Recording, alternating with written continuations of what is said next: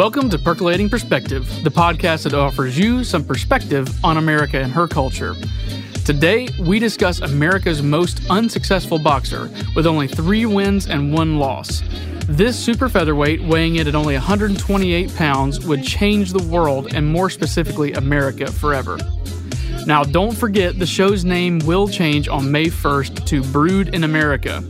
In order to attract more freedom-loving coffee drinkers such as yourself, and to maximize our search engine optimization, we are making some fairly dramatic changes to our advertisement, while still bringing you great content about the greatest country in human history. Now, let's get into the drip of the day.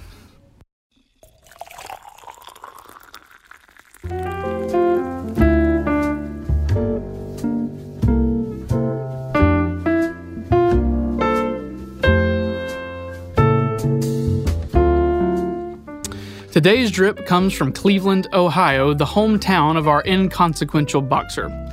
This coffee is called Brazil Cerrado of Solstice Roasters in Cleveland. If you're looking for a coffee that is refined but fun, exciting but classy, vibrant but tasteful, this is your coffee. Coincidentally, those things also describe today's subject. With beans coming to the States from Cerrado, Brazil, this coffee has a distinct almond and nutmeg flavor. It actually goes really good with biscotti. Now, before you start throwing rotten tomatoes at your radio and ruining your own car, for suggesting biscotti in the first place, that's what the roaster recommended. And to be completely honest with you, they nailed it. The full flavor coffee, it is a little bit on the expensive side, clocking in at $16 a bag, but the largeness of the flavor and an aroma that will certainly have your guests asking about it, I believe is worth it. And it's better than community coffee, which is $10 a bag. So that's worth an extra $6, right? So Gordon, who is this boxer that was so terrible that you decided to make an entire episode about it? Or about him, rather. This is 2023, so I better stick with it, huh?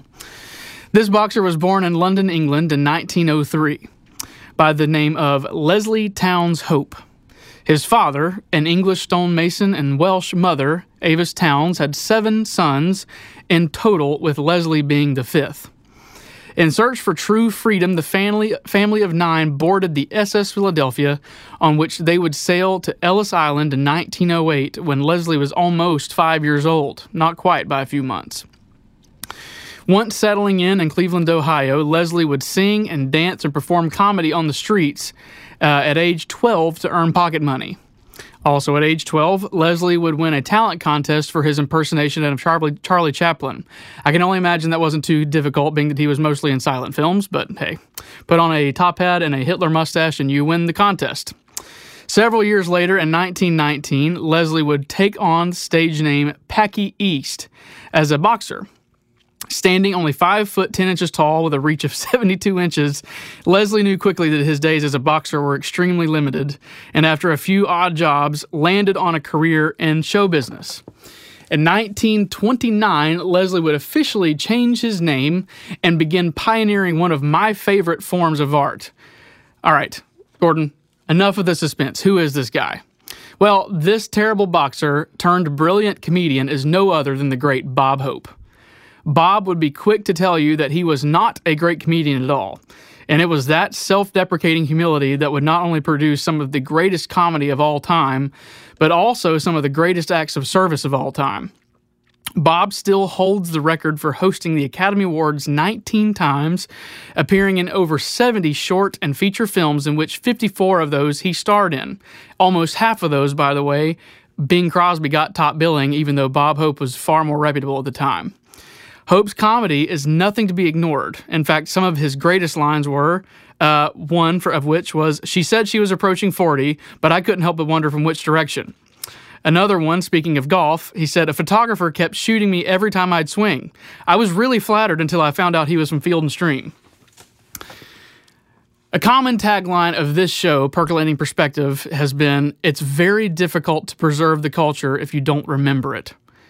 It's so incredibly hard to put words onto how enormous of an impact Bob Hope had on American culture. But perhaps I can put it into letters. USO. Bob Hope has become synonymous with the USO, or what was originally called the United Service Organizations. Still called that, it's just easier to say USO. The USO, as defined by their website, has been the nation's leading organization to serve the men and women in the U.S. military and their families. The USO strengthens America's military service members by keeping them entertained, connected to their family, home, and country throughout their service to the nation. Bob Hope served the men and women in uniform from the opening of the USO in 1941 until Operation Desert Shield in 1991, 50 years. And just a quick side note here, the reason he stopped is the USO began censoring his comedy for fear of offending the Saudis. Quite a change in 50 years. During that 50 years, Bob spent 48 Christmases overseas with American service personnel. War correspondent Quentin Reynolds commented on Bob Hope's service saying, quote, "Bob and his troop would do 300 miles in a Jeep, get out, and then give 4 shows."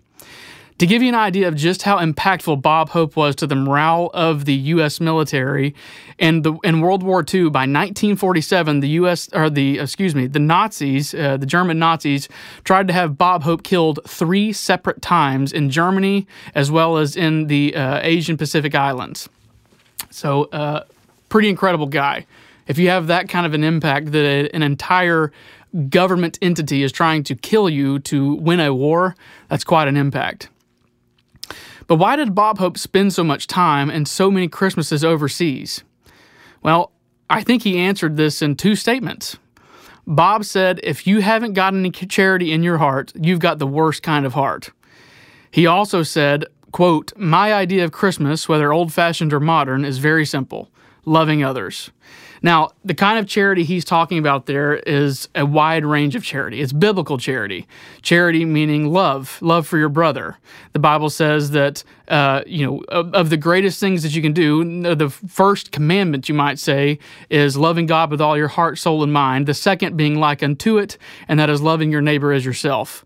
Bob Hope did that with his neighbors in the armed forces in the uniform, and he did an amazing job at it, so much so that the USO still to this day has awards named after the man. He essentially built the USO into what it is, and all of that was done on the back of being charitable and giving of his time and his fortune to the men and women who are trying to protect this country and protect the rights, the God-given rights that our government was established to protect. This kind of charity is not something that has to be done by somebody who's just loaded with wealth.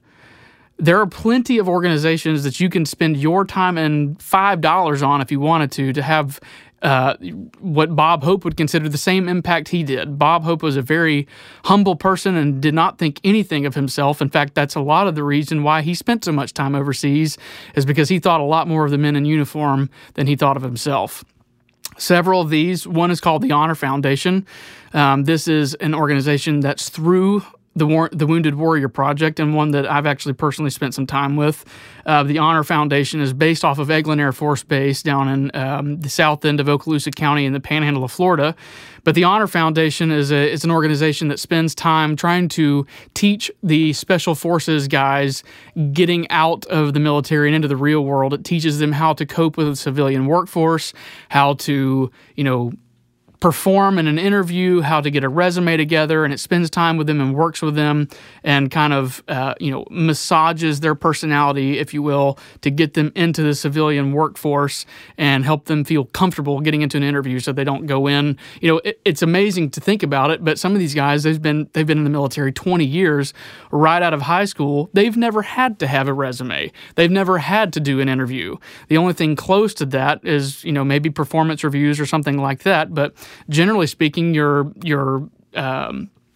promotions are somewhat scheduled, and when you really get high up in the ranks, you do have some sort of interviews with the Senate, who will confirm, generals and higher-ranking officials like that, colonels, majors, and they really handle all of the promotions at some point. But this particular organization helps really all service members, but particularly focuses on the Special Forces. In fact, one guy that I had the privilege of meeting, an incredible guy with the Honor Foundation. Actually, I have no idea why he needed my help, but he was trying to get used to interviews and getting used to the resume process. This guy was a JAG general, and he had been in the military since I believe it was 2002 or 2004. This guy, the highlight of his career, he wrote the operation manual and the procedures for the Space Force after President Trump set that up. So what he wrote is now a historical document. It's incredible. He wrote the procedures for an entirely new branch of the military. He put together and actually wrote it. Incredible. I have no idea why he needed my help. I was way over my head even trying to help the guy. But anyway, check out the Honor Foundation. Again, they're pretty local to Eglin Air Force Base. I believe they might be national, but they are always looking for help in helping to get these guys trained up for the civilian work life. And it's a great way to spend your time, and you meet a lot of amazing people. In fact, I haven't told my dad this yet. He's learning about it right now listening to this podcast. But one of the guys I had the chance to interview with, he was in the Navy and actually knew one of my father's friends growing up. Really cool guy. He was an EOD, a man. I can't remember his last name. It was, Lombardi, I think was his name. But anyway, fascinating guy. And whenever he told me that he wanted to get into sales, I was not surprised. He was a clean-cut, fast talker, and he is going to rock the sales world. So anyway, enough about that. Check out the Honor Foundation. Spend some time there. Look at Wounded Warriors also. The Honor Foundation is powered by the Wounded Warrior Project. And of course, the Wounded Warriors needs no introduction. They've been an amazing outfit for a long time and well worth every dime you give them. There's also DAV, Disabled American Veterans Charitable Service Trust, another very reputable, great organization and a great place to spend your time and money. Also, a modern-day Bob Hope, maybe not so much in the comedy world, but in the entertainment world, the Gary Sinise Foundation. Gary Sinise is an incredible guy, and he's got an incredible organization that you can do your own research on and take a look at that and see if that's something that you're interested in giving. But all that to say, Bob Hope gave of his time and his money, and his example of being charitable and serving those that are willing to put their neck on the line for the country and are willing to pay the last full measure of devotion. It's worth our time and effort to take care of them.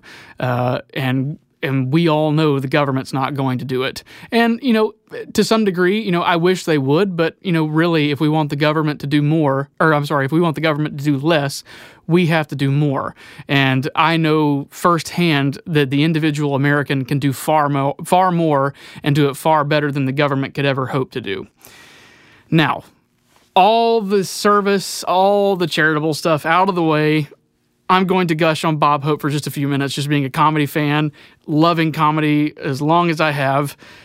He was known for one-liners, which fits a podcast great, and to honor the father of stand-up comedy. And he really truthfully was. As far as stand-up comedy, there was comedy shows, there was vaudeville, there was all that sort of stuff. A lot of it was slapstick. As far as one person getting up in front of people, grabbing a microphone and just knocking them dead, Bob Hope is the pioneer of doing that. He is amazing. You need to spend some time, go on YouTube, and just get lost in a Bob Hope wormhole. I've got a few one-liners on here I want to read you, though. One is, let's see here. I don't know what people have against government. They haven't done anything. That goes well with percolating perspective. Let's see. I love flying. I've been to almost as many places as my luggage. I'm so old they've canceled my blood type. Some people put us down, but I still haven't heard of any Americans trying to swim across the border into Mexico. Let's see. It's a wonderful world. It may destroy itself, but you'll be able to watch it on TV. You've reached middle age when your weightlifting consists merely of standing up. The older you get, the tougher it is to lose weight, because by then, your body and your fat are really good friends. I've seen what a laugh can do. It can transform almost unbearable tears into something bearable, even hopeful. Along that, he also says, laughter is among the best medicine, and the reason being he knows that is you've never seen a hyena with heartburn. With that, go watch some Bob Hope videos on YouTube. Consider spending time and your money helping veterans and the active duty personnel. America honors its men and women in uniform. That's part of the American culture that we've lost. I think we've let ourselves get into this idea that the military either is not worth serving or worth admiring. Either it's that on one extreme, or the other extreme is, well, they're the military. I mean, they're probably going to be able to take care of themselves. They're some of the most intelligent, highly trained people in the world. While that's true, it's you can't put yourself in their shoes. It's a completely different world on the other side of the fence, and I've never been over there, but at least on that side of the fence. But just talking to many people that have been in service and growing up with people, older friends that were in the service or were in the service when I was, a kid. It's a completely different world. It's a world that nobody understands. It's all acronyms and it's, jargon and manuals and, it's a completely different world, a completely different life. And not only is the transition out of active duty into the civilian world is that, difficult for them, but you also got to remember, yes, the name has changed over and over again, but what was once considered shell shock is still a thing. We just now call it PTSD. And that's something that's very, very prevalent among our active service members. And, the USO and organizations like that spend their time overseas entertaining, while it's not something that they can completely cure, I think it's something that they can absolutely help and do help and have been helping for a long time. And it takes people like Bob Hope to do that. And what I don't mean by that is rich and famous. What I mean by that is somebody with a big heart and a lot of humility. So take some time to think about that. Think about where our culture can do better. Our culture, look, there's a lot of places in our culture that are sick and a lot of places in our culture that need to get better and need some real work. But our attitude towards our service members, I think, is one place that we really, really need to focus on. And I know that, trust me, I know that a lion's share of the portion of this audience is probably Christian conservatives. And I don't think Christian conservatives are necessarily the problem, although there are a strain of Christian conservatives that are very, very weird when it comes to the military.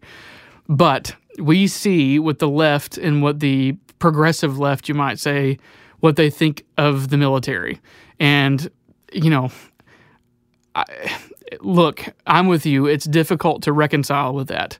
It's difficult to look past that. And it's difficult to, to befriend somebody or to even get into conversations with people like that and not get angry. But you have to remember, America is worth it.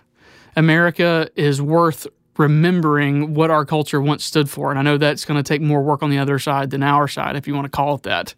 But, to truth be told, I don't know a lot of people personally who do get involved in the Wounded Warrior projects and the Honor Foundations and the Gary Sinise Foundations. I don't know, and I'm sure that there's a lot of people that do it and just don't like telling people, and that's admirable and honorable. But I do think it's something that, even conservative Christians, Americans like we are, we have a lot of work to do that we can do in that arena. So with that said, America, I love you. Pray for your nation and pray for your military. Until next week, God bless America. See you next week.